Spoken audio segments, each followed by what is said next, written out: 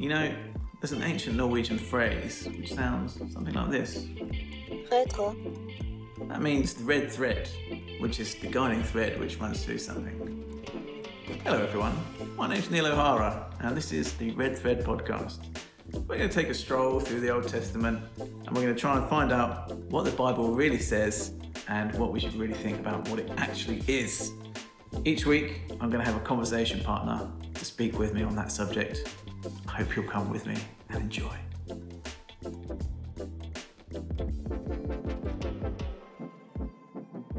Hello everyone, welcome to the City Life Podcast once again. I'm Neil, as you should know by now. Brother Neil. And this is my colleague, Captain Cutteridge. Howdy doody. Hey Helen, thanks for doing this. You're welcome, brother. Really appreciate it. So, what we've been talking about today. Today's episode was going to be aren't these weird things in the Bible? Let's talk about them. I might try and ruin the fun and be more scholarly. I don't want to do that, but that's just when I was preparing. That's what seemed to happen. All right. But the thing for today is, right, what we've been talking about is what is the context of the Pentateuch and exploring this notion of the multi-voiced nature. Lovely. So I think there are some pretty clear places in Scripture where I say it's multi-voiced because sometimes the different writers will agree. Sometimes what they say will be in harmony. Yeah. Sometimes they will be slightly different. Sometimes they will be in direct contradiction. Yeah. And so I think it's important for us to listen to all the voices in Scripture, even though that might be not what we're used to doing. That's what I mean by the multi-voiced nature of Scripture. Okay. Sometimes it's got direct contradictions. And what do you think about all of that? Does that mean sometimes it might not actually be the literal word of God? Say more. Why would that mean that? Well, if it's contradictory and it's written by numerous other people, mostly men, and we don't know that, but it's probably true. And put together the Council of Nicaea. Nicaea? Is that how you say it? You say it Nicaea. Yeah. So it's put together. Basically, a bunch of people go, let's choose these ones and not have these ones. Mm-hmm. There might be some form of discernment, but it's still like a bunch of dudes somewhere going, these are the ones we're going to choose. Yeah. That wasn't how the Bible was written. Like, it wasn't intended to be shoved together like that and then dispersed to the masses. Was it not? No, they're letters written to specific groups of people half the time. Okay. Just, letter written to the Philippians, not the Philippians and the Corinthians and the Ephesians, the Philippians. Okay. Just saying. Great. Saying. But yeah, like we're told, like a classic is thou shalt not kill, right? A sturdy rule. It's pretty set, and yet there are a lot of times when it's like, and now we're going to wipe out a whole community of people for funsies, or I don't know if I'd say for fun, but certainly God does command them to wipe out people groups. That sounds pretty contradictory to me. It does, doesn't it? Okay, so what would be your views more specifically of the Pentateuch, like the first 5 books? What is your experience of reading them? So I obviously did the classics when I was a kid, all the Bible stories. Did you? Yeah, well, you miss out on like all the fun stuff. So Noah got drunk after he... Oh, that's on my list. Oh, this is great, isn't it? Should we do that one? All right, so Noah gets drunk and naked. Yes. Okay, so this is a weird thing in Scripture. Tell me about, what is that story? So Noah builds an ark. Yeah. A bunch of animals and stuff get on the ark, including Noah and his family. Lovely. We've all heard that one. We've all heard that one. We've heard it as children. It rains, and then there's like a bird, and then another bird, and then there's a rainbow, and everything's hunky-dory, and that's the end of the story. That's what we're taught as kids, right? Yeah. What they seem to miss out is the fact that, like, total genocide, like, that bit isn't massively... It's kind of like glossed over when you're a kid. What's the genocide bit? Like when everyone else dies who isn't on the boat. Yeah, sure, cool. Yeah, that's pretty clear. That's case pretty of genocide, clear. isn't Yeah, it? Yeah, sure. Yeah. Anyway, so they land on the mountain, and Noah gets drunk, and then naked, And then is it his sons discover him and are really ashamed and then cover him up? Mm-hmm. So why is that story in there? Bit weird, isn't it? Yeah. I mean, when you're a kid, you ignore it, right? Yeah. And you don't often talk about those things because they're really hard to explain. Yeah. And it could simply just be a message about humanity and that we're all flawed and that be careful if you drink too much because you might get naked. That could be it. Or it could be that the writer, when this is a really funny story, just going to keep this in here just to see what people think. Or there might be some deep, profound, hidden meaning that I don't understand. Or, anyone yet has explained it to me in some deep theological way. Okay. You got an explanation? Yeah, if you read the story, where is it? It's In your Bible? It's in the Bible. In the Bible! Genesis 9. That Pentateuch thing. Pentateuch. Woo! Such a great Hopefully, word. by this point, people will be used to words like Pentateuch. Yeah. Just means 5 books in Greek. Pent is 5. Indeed. Like a What other- pentagon. Pentagon or... Pentagon. Yeah. I don't know any others. So what happens? Penthouse? Yeah, maybe that's one. Penthouse. Maybe it used to be on the 5th floor or something. Who knows? Right, so what happens? Noah, a man of the soil. So we're in Genesis 9, verses 20. Noah, a man of the soil, was the first to plant a vineyard. He drank some of the wine and became drunk, and he lay uncovered in his tent. And Ham, the father of Canaan, saw the nakedness of his father and told his 2 brothers. The 2 brothers come in backwards with a blanket, Yeah. so they're not looking at their father's nakedness. They lay on it. They lay it on him, and they cover him up. When Noah awoke from his wine and knew what his youngest son has done, he said, "Cursed be Canaan, lowest of slaves, he shall be to his brothers." So Ham is the one that comes in and discovers him while he's Yeah. still asleep. The brothers cover him up. Yeah. When he wakes up, he says, Ham has done something. How does he know what Ham has done? Right. There's something missing in the story. Yeah. There's something alluded to, which it doesn't make explicit. Okay. Because otherwise, how would he know he was asleep? Sure. And it was something that was so bad, he curses all generations of Ham's children. Canaan was the son of Ham. Okay. And so part of this is part of the reason I think it's an origin story of why the Canaanites are wrong uns. Right. The Bible does this sometimes. When it talks about Sure. individuals, it's actually Like Samaritans. Yeah. Like that idea that one person embodies the whole. Yes. Right, okay. Yeah, exactly. That's what some people think that they're doing there. So this is like an origin story for the wrongness of Canaanites. Those wrong-uns. They were wrong-uns. And why they were wrong-uns is because it seems like some scholars would say that, well, what did Ham do to his father in his nakedness? Well, it seems like he committed some kind of sexual crime against him Okay. while he was naked. And that is the thing for which Canaan is forever cursed. Okay. But the writers of the Bible are a bit sort of backward about coming forward about these sorts of things. So they keep the story, but they kind of are a bit delicate with the horrible details. Okay. How does that reading of the story sit with you? I mean, I get why they wouldn't teach you that in your little kids club. Can you imagine Yeah. that, chicks, guys? Hey, now guys. let's talk about this. Yeah. It is weird what they choose to include and what they don't choose to include. Because there are references of rape. Yes. There's one very close where Lot's... Well, no, it's not rape. You know where Lot's daughters... Do you know that one? Yes.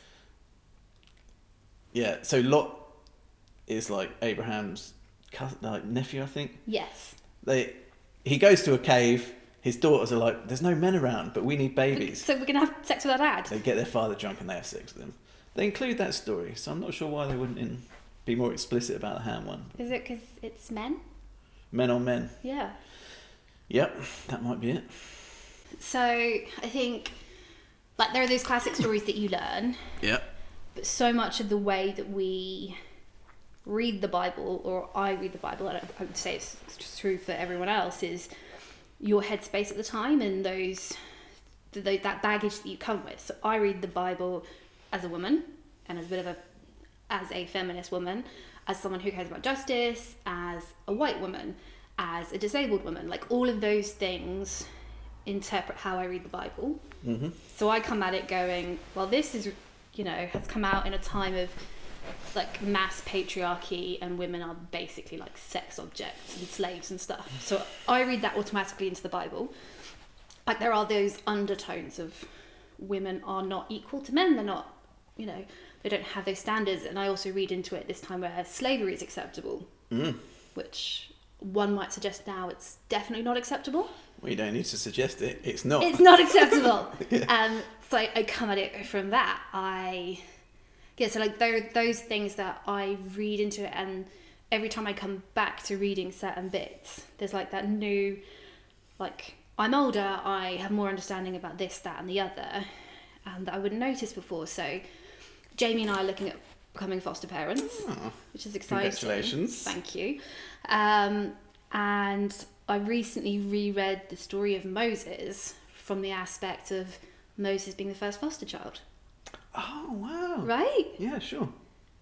Like, how cool is that? This That's idea fantastic. of, this person is, actually adopted into, the royal family, and he's raised, and what a great story of what someone can accomplish if they are put within certain means, or if you change their background. So instead of, essentially, he would have been murdered, right, for being an Israelite. Like, that's the end of his story. But instead, he becomes a man who is in charge, who achieves so much through being in an Egyptian family royalty, and then through being the messenger of God and freeing the Israelites, just through being fostered. Oh, wow. How cool is that? Nice. Yeah. So, like, that is something I would not have thought about 2 years ago. I see what you're saying, sure. So, yeah, those are the things that change how I view it.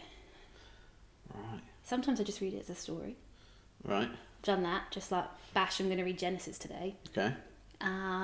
And sometimes I'm like, oh, this little thing's playing on my mind, so I'm going to look in depth about that. Maybe I'll see what other people have written about the time. So I think I mentioned previously, like, Leviticus. Yeah. I love Leviticus. You're a fan of Leviticus. I'm a fan of Leviticus. I mean, it's not everybody's cup of tea, is it? No, it's got some weird stuff. What do you love about it? So my mum was a nurse, and when she reads Leviticus, and she taught me that when she reads it, she sees it as a health document. Like, this is a list of rules and things to live by, so that when you're in the desert, it keeps you alive. So, like, if you're just wandering around the desert for 40 years and you see some shellfish, probably not a good idea to eat it. What is that?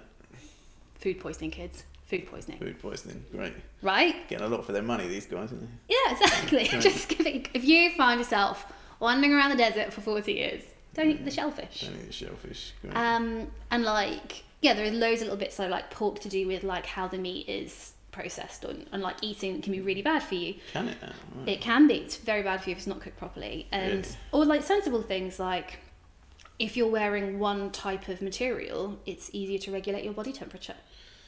Okay. I mean, there is also just some weird stuff that I don't really understand.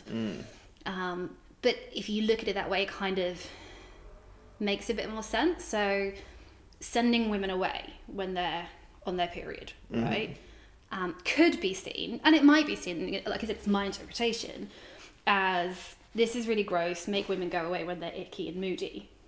That could be... I've not heard that reading. That's interesting. Okay. As someone who grew up with like 6 women in the house. Right. 7 women in the house? I don't remember. There's a lot of women in the house. Like, there are hormones there. There was a lot going on. So it could be perceived as, there's this thing, women are unclean, send them away. And women are referred to as unclean. Or it could be in a society where things are not understood, like the menstrual flow, all of that stuff isn't understood. So maybe instead of women feeling ashamed and embarrassed about all of those things, that it could be because of the wording, maybe they are given dignity by being with other people who understand what's going on. You know, the words don't suggest, like, don't say that explicitly, because they use words like unclean and they have to like sacrifice stuff. But you could read into it, like, if this idea of we have a loving God and we are made in the image of God, women as well as men, female attributes of God, then there's something about dignity, about women being together during this period, and everyone's going to be in sync because that's how it works. Oh, yeah. Like being away together, experiencing that, having some dignity, and then coming back in. You know, or... May I pick up the unclean thing? Oh, please. Is that okay? Yes, because women are not unclean. Indeed. So, this is a little bit of a tentative reading, but I think there's something to it. Great. So, the word unclean there kind of captures a whole... it's a very broad concept where they've just chucked loads of things in there that don't necessarily all like have much in common. But with the concept of unclean, like in later like rabbinic things, in rabbinic writings, when you're talking about scripture, like the phrase that they use for is a book scripture or not, they say, does it make the hands unclean? Okay. And if it does, it's scripture. So the books of the Bible have this thing about them that they make the hands unclean. So like forces you to challenge yourself in your behaviour, is that, or? I don't know if I can understand it, but all I can say is that those books are considered holy. Yeah. And there is something about their holiness which puts you in a state of ritual uncleanness. Okay. And so, like, when they're discussing should Ecclesiastes be in the Bible, the rabbis were like, does it make the hands unclean? Right. And so this concept of uncleanness is actually about touching something very, very holy. Sometimes it's not, like I say, it's a broad concept, but sometimes it's about touching holy things. Yeah, so blood is a thing which belongs to God. Like it says, like, I forget where, but blood has the life in it. Yeah. And that's why God is like, this is mine, you can't eat it. Yeah. I'm not talking about eating menstruation. We're talking about eating, like, you know, blood from like sacrificed animals. Kosher food. Yeah, exactly. Right. And so I suspect that there is something about the woman's bleeding which is considered like holy, and it makes your hands unclean in that sense. Okay. Yeah, so that's a possible reading of it. Also, even more so because it's life-giving blood, right? Well, Like right. literally, that is there for procreation. Yeah, exactly. Yeah. So that's really cool. Let's stick with that interpretation. Okay. That from now on is the interpretation of women being unclean during.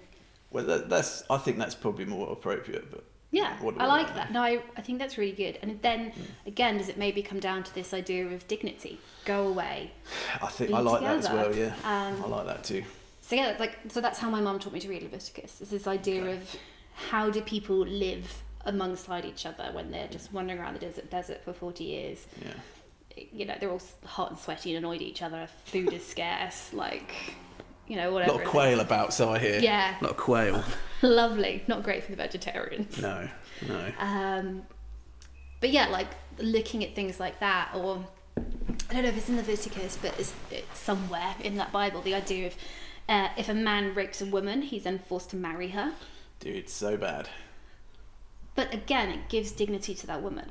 It's disgusting and it's horrible. No woman should ever be forced to marry their rapist.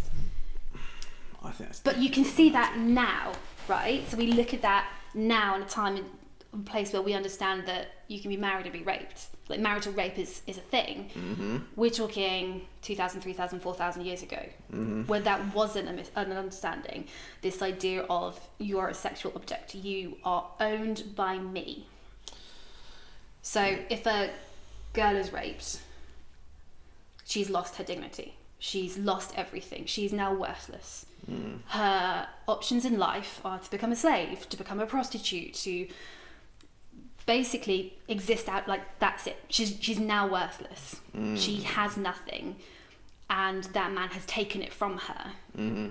By being forced to marry her, he's being forced to take responsibility, and he's then giving her status in the world again.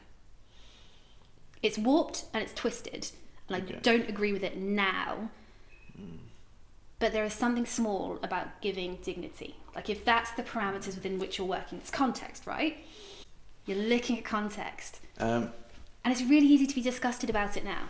I've got two things to say on that, Helen. May I? Great. First of all, I'm going to ask, what would it mean if the Bible does contain a commandment which is clearly very, very wrong? Yeah. What would that mean? maybe I'll just leave that on the back burner. Secondly, I don't think I would agree with that reading. Okay. Yeah, so the NIV is particularly bad on translating those verses because, so in these laws about like these sexual assault laws, there's a different word like used in different places, and I won't go into the boring detail of it, but basically next to each other there's laws about if a woman, like in these old days, has sex outside of marriage, she has to marry the person. Mm-hmm. That's the idea of the law. If she gets raped, that is not the case. She doesn't have to marry the person. I think the guy has to undergo some kind of punishment. Mm-hmm. But in the NIV, they translate those two words like right next to each other, both as rape. Okay. And that's incorrect. That doesn't follow the Hebrew text. Right. And even if you don't know the Hebrew, you can just read them and understand the logic of what's going on. Like it talks about, it uses a horrible phrase, like if the woman cries out, that's how they identify as a sexual assault. Okay. Yeah, I know. So I think there are some problematic things about it, but I don't think those things are saying you have to marry the rapist. I don't use the NIV anymore for reasons like that. NRSV, my friend. Yeah. I mean, I'm not saying there are some very problematic things about it. Not to be an apologist for the Bible, because I do think there are some stuff in there which is very morally problematic. Oh, yeah, definitely. But that one, I would say, yeah, I don't think there ever was a law that you had to marry the rapist. It's not a have Could to, be wrong. but it's like an offer. Yeah. If that's an I offer. think that would be too problematic. If it said that in the Bible, I would say that is wicked and you can't. Yeah. And that the law was wrong. If it is, great. Women don't have to marry their rapists. If it's not, then I feel like there's something about giving women dignity. So either way, it's a vague win. Okay. I'm sticking to my thing, but I'm not saying I'm not going to have a look more and say, okay, maybe let's change that. But if you are wrong and I'm right, yeah, I want to see a positive. Okay, I want to believe that there is a just God who wants his people to be treated equally. Yeah. So what would we do then how would you live with it if your version was correct? I look at context, right? Okay, so that would make it. I think context is important. We are living in times when women have more rights and we have more status. I can own property, and really? I know. I can vote. I can marry whoever I want. There's loads of things that I can do now. Yeah. That I couldn't do. 100 years ago, let alone 10,000 years ago or whatever. So that context is really important. Okay. I don't think the context justifies it, but I can understand where you're coming from. I'm not saying it justifies it. Right. I'm not saying it's okay. I'm not saying a woman should ever be forced to marry, or a man. Let's not just assume that it's any person should have to marry their rapist. But what I've chosen to see in that is a glimmer of dignity. Right. Because there are some things like go kill men, women and children. And people are like, oh no, it's just hyperbole. When they go and find all the animals and that, like, I told you to kill all of these things. Right. But that's the thing, right? That's just evil. There's no way that a just God who's like, I'm going to die for you, is then like, yes, just commit genocide. I think it has to challenge our very views of what Scripture is. Yeah. Because, as you've rightly said, God commands genocide. Genocide means the destruction of a people group. Yeah. God Men, specifically, women, children, animals. Yeah. Everyone. A tribe. And he specifically says, like in Samuel, for instance, I think it's the Amalekites. He says, wipe the Amalekites out. That's a people group. Yeah. That's genocide. It's not okay. I don't think that's okay. I don't even think there's a thing. It's just not okay. So, what does that do to our view of Scripture? Maybe I'm just a cynic. And it's not even just, I am a cynic. But there's times when I read things like that in the Bible and I'm just like, how much of this is the word of God and how much of this is people saying it's the word of God? Like someone's going, right, I've got a problem with these people. So I'm going to go, let's go kill everyone because God said so. So who's the one saying God said so there? Whether it's a prophet or a judge or the leader, whoever it is in those situations. Or is it, I mean, there's so many different ways of seeing it, right? So it could be someone misrepresenting the voice of God and saying, I've heard from God. Or it could be someone mishearing the voice of God. Either misrepresenting the voice of God, mishearing the voice of God. So I'll set out some of the options here, right? Oh, lovely. So, with that point of view, we can say, okay, let's take the story in Samuel.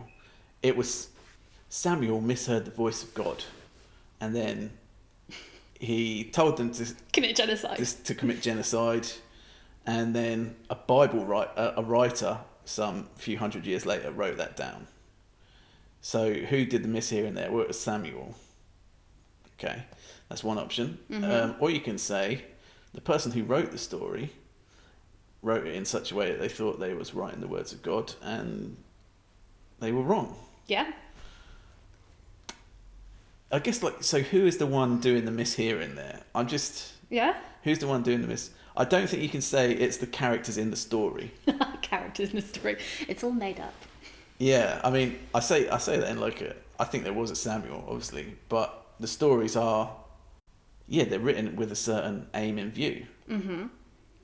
And so they're not necessarily recording historical speeches that, like, say, Samuel or whoever did. And it's a storytelling, community, right? So the Jewish community, the religion, they passed on stories by telling, not writing them down. Yeah, they also write them down as well. Obviously, because we've got a Bible. Yeah. But that idea of so that person who wrote the Bible, the words of Samuel a couple of hundred years later, he'd have heard it from someone who would have heard it from someone who would have heard it from someone who would have heard it from someone. So is the Bible writer the one who has misheard God? I mean... Have you heard that story in Genesis 6, 1-4? Oh, that one with the sons of God? What's that story? Obviously I was never taught this in Bible school as a little kid. No one turns around and says, let's talk about the sons of God coming down and having sex with the women. No one talked about that. No one did. I don't know why. Right, so what happens then? So I have not read Genesis in a while. Probably, maybe I'll go and read it after this with a whole new way of seeing things. Mm-hmm. My understanding is there are these sons of God. Yeah. Whomever they might be. The sons of El. And we're not talking like Superman El. No, but I see where you're going. Yeah. But this idea of these come down and have sex and rape the women, and then there are magical... They don't necessarily... I don't think they rape them. They marry them. Okay, that makes me feel better. They choose the one... They find them attractive and they choose ones to procreate with. Who wouldn't? Indeed. So yeah, and then they have magical babies. I believe that's the theological term. Magical babies, and then they go off to Hogwarts, and then the great book of Harry Potter is born. Amen. Thank you, Lord. Yeah. Bree's enjoying that a bit. All of that is true. And apart from the Harry Potter bit. Yeah, the Harry Potter bit's not true. But it's not true. Alas. The babies are then, by implication, immortal. And God says, I'm not having any of this. They're going to be 120 years old, and that's it. Doesn't explain Methuselah, though, does it? Or is this after that? Methuselah is after. He's 900 and something. I think. He'd definitely still be alive. Yeah. Died in the flood. Yeah. So tell me about the Sons of El. Look, it's weird, right? Because Judaism and Christianity are monotheistic religions. Yes. Monotheism means there's only one God. It's in the mono. It's in the mono bit. Well, and it's in the theism bit as well, because there's a distinction between monotheistic and monolatrous religions. Obviously, everybody blooming knows Obviously, everyone knows that. I nearly swore then. No, everybody knows that. Swearing. No swearing. It's gone down. Anyway, so a monolatrous religion is where you worship one God. Okay. You don't necessarily believe in. And so there seems to be a trajectory in the Old Testament where they moved from monolatry to monotheism. Okay. And this is one of the places where you get a glimpse of like the old way, where they thought, well, there was this other sort of other divinities, the sons of God, the sons of El. Mm-hmm. And they pop up from time to time in the Old Testament. Like here, they pop up and Lovely. and make immortal babies. Yeah. There's another place where they pop up, which is in Deuteronomy 32:8. You know what? I'm going to read it. Give us some Bible. Which translation is this one? NRSV. Classic. Only the best. No, I don't know which is the best. I'm not a Hebrew scholar.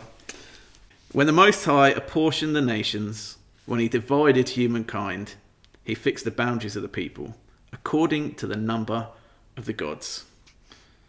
That is according to the sons of El. Mm-hmm. So that is, in my understanding, a little fragment of myth. Okay. Sometimes in the Bible, like they've recorded these little fragments of like different ways of telling the story, and like say, you know, the Babel story where it's like everybody's El at the end. Babel, yes. El, sons of Babel. El. Yeah. Well, it means gate of God. The El Okay, bit means yeah. God, so that's why it's called Babel Sure. or Babel. So yeah, in the Babel story, God divides humanity because they tried to build a big tower and he confuses their language. That's the well-known story. Yeah. But here we've got a fragment of another story. It says, well, the nations are divided because God's divided them among the different gods, so that the different sons of El, so that they could rule. And Israel, he kept for himself. Little old Israel, he said, Aw, they're going to be mine. I like that one. It's not, yeah, he said, Lovely. that little one over there. The little nerdy dweeby one. The dweeby one, exactly. The dweeby nation. The dweeby nation, I'll keep it. He took unto himself. And so there we get the sons of El again. Mm-hmm. So they pop up here and there in the Bible. So, just an interjection. Please. Talking of Deuteronomy, Yeah, thou shalt have no other gods before me. exactly. I mean, it's there. It's not secret. It's there. Yeah, and like throughout there are lots of other gods who are mentioned, Yeah. but the sons of El Yeah. are seeming different, or Well, it would be my understanding that they're kind of a concept taken over from the Canaanite mythology. Okay. Like the people who lived in the land before the Israelites. They had this concept of the sons of El. okay, And El in the Canaanite mythology is like the big god. Like he's called like the father of gods and men. sounds like a great book. It sounds like I'll lend you it. And yeah, he's got like his sons who are the sons of El. And the Hebrew Bible sort of takes over that theme but keeps them in the background a little bit. Right. Can I give you a bit of nerdiness about Deuteronomy? Yes. Right, so the Deuteronomy 32:8 bit, right? Something that we often don't talk about in church, but the Bible has an editorial history. Okay. It didn't just plop down from heaven as one book. What? Indeed. It went through a process of like growth, different stories coming in, like scribes doing different bits and that. And then there's a process of transmission. The text that we get the Bible from, the Hebrew text, is called the Masoretic text, which is like what we translate the Old Testament from. Sure. I love this bit. Anyway, in the Masoretic text of this Deuteronomy verse, it says that the nations were divided among the sons of Israel, not the sons of El. And scholars used to think that that was wrong because the Septuagint, which is the Greek text of the Old Testament, said sons of El. Because the Greek version is like much later, usually we go with the Hebrew. But in this instance, scholars were like, the Septuagint is probably correct. And Maybe not. it wasn't until they found in the Dead Sea Scrolls, like the oldest version of the Hebrew text of this this particular verse, had sons of El. So what does that mean? That's a very complicated story. What does it mean? Yeah. It means at some point, the editors of the Hebrew text were uncomfortable with this little... Sons of God. Yeah. Yeah. And so they changed it to Sons of Israel. Because it fits more with a monotheistic worldview. Yeah, sure. And so through scholarship, we've realised actually the original writer was not so squeamish about it. I say that because I think it's interesting to know some of the background about how we get the Bible. Context. So yeah, that isn't the case with most of the Bible, but there are little bits where you have to work quite hard to work out what the original was, and this is one. And it shows that some of the editors of the Bible during some of its transmission were a bit squeamish about some of the stuff the Bible actually says. Because some of it's weird and not okay. Because some of it is weird and not okay. Right. And so, I don't know, it's just nice to understand that even the people that transmitted the Bible were like offended by some of it. Yeah. And I think, obviously, I feel that today because I I became a Christian when I was 18, but I started immediately with like a very direct view of inspiration. This is, God has said it, we read it. The literal word of God. Yeah, exactly. Yeah. And so even I'm uncomfortable with some of the stuff that it says in the Bible, and I've had to learn to kind of get used to it. It encourages me to know that even throughout history, there have been like scribes and that have been like, shh, that stuff is a bit that's taking it too far. That's a bit salty. Yeah. Yeah. We're not polytheists here. No. It's weird because I wasn't raised that way with the Bible. Like my parents have always raised me with that idea of it is written by people over a period of time. It is, yes, in some ways it's the living, breathing word of God because it tells God's story. But it is not the literal word of God and was not written by Moses. But my parents have always taught me to question everything. So you don't have these kind of struggles? I think maybe sometimes I look at it, but I go, hang on a second, I'm not okay with that. But then I think context. And I think what is going on here and how do we find God in that? And if there's not God in that, and I think there genuinely are times like genocide. I don't think God is in genocide. I don't think that fits with the nature of Jesus. It's certainly not the Jesus of the Gospels. That And so I'm like, that's not God. But there's a tension there because we take the Old Testament as scripture. But Jesus is the fulfillment of scripture. Okay. Right? Yeah. He's that understanding of how it works. So here are all these rules or laws or ways of living, and that is made clearer through the life of Jesus. So the idea, so take Sabbath for example. The Sabbath is holy; thou shalt not work on the Sabbath. That kind of, you're not even allowed to pick up grain or switch on the lights or whatever it is, right? Yeah. But Jesus is like, hang on a second, if this person needs healing on the Sabbath, then they need healing on the Sabbath. It's about rest. It's about remembering God, not about this strict rule of don't do anything. Like fulfillment and grace. Okay. But yeah, that's how I was taught to read the Bible. That is very interesting and good to hear. My dad was a scientisty person. Oh, was he? A scientician? A scientician, yeah. Great, excellent. So, it's from a family of scienticians. Helen, that's been a super fascinating conversation. I've Intense. loved hearing your view of scripture. We should have known it. It's going to be intense. This was supposed to be the fun episode. Sorry. No, I know. I'm like intense fun. I didn't want to do much fun, but it's done. We've done what we've done. Right? We are who we are. We can't change it. Look, I've loved this conversation. Thank you so much. Thank you. Thank you, everybody. Thanks. We hope that this hasn't been too horrendous for you. If you need counselling at the If end you of need this, counselling, write into Gree or ring 999. They'll sort you out.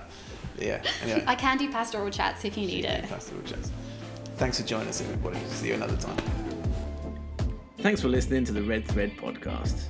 This episode was recorded and edited by Gree. Remember to subscribe to the City Life Church podcast on Apple Podcasts and get notified when the next episode comes out. You can access these podcasts and more on our website, loveluton.org/podcast. See you next week. Nattering with Neil! Nattering with Neil! There you go.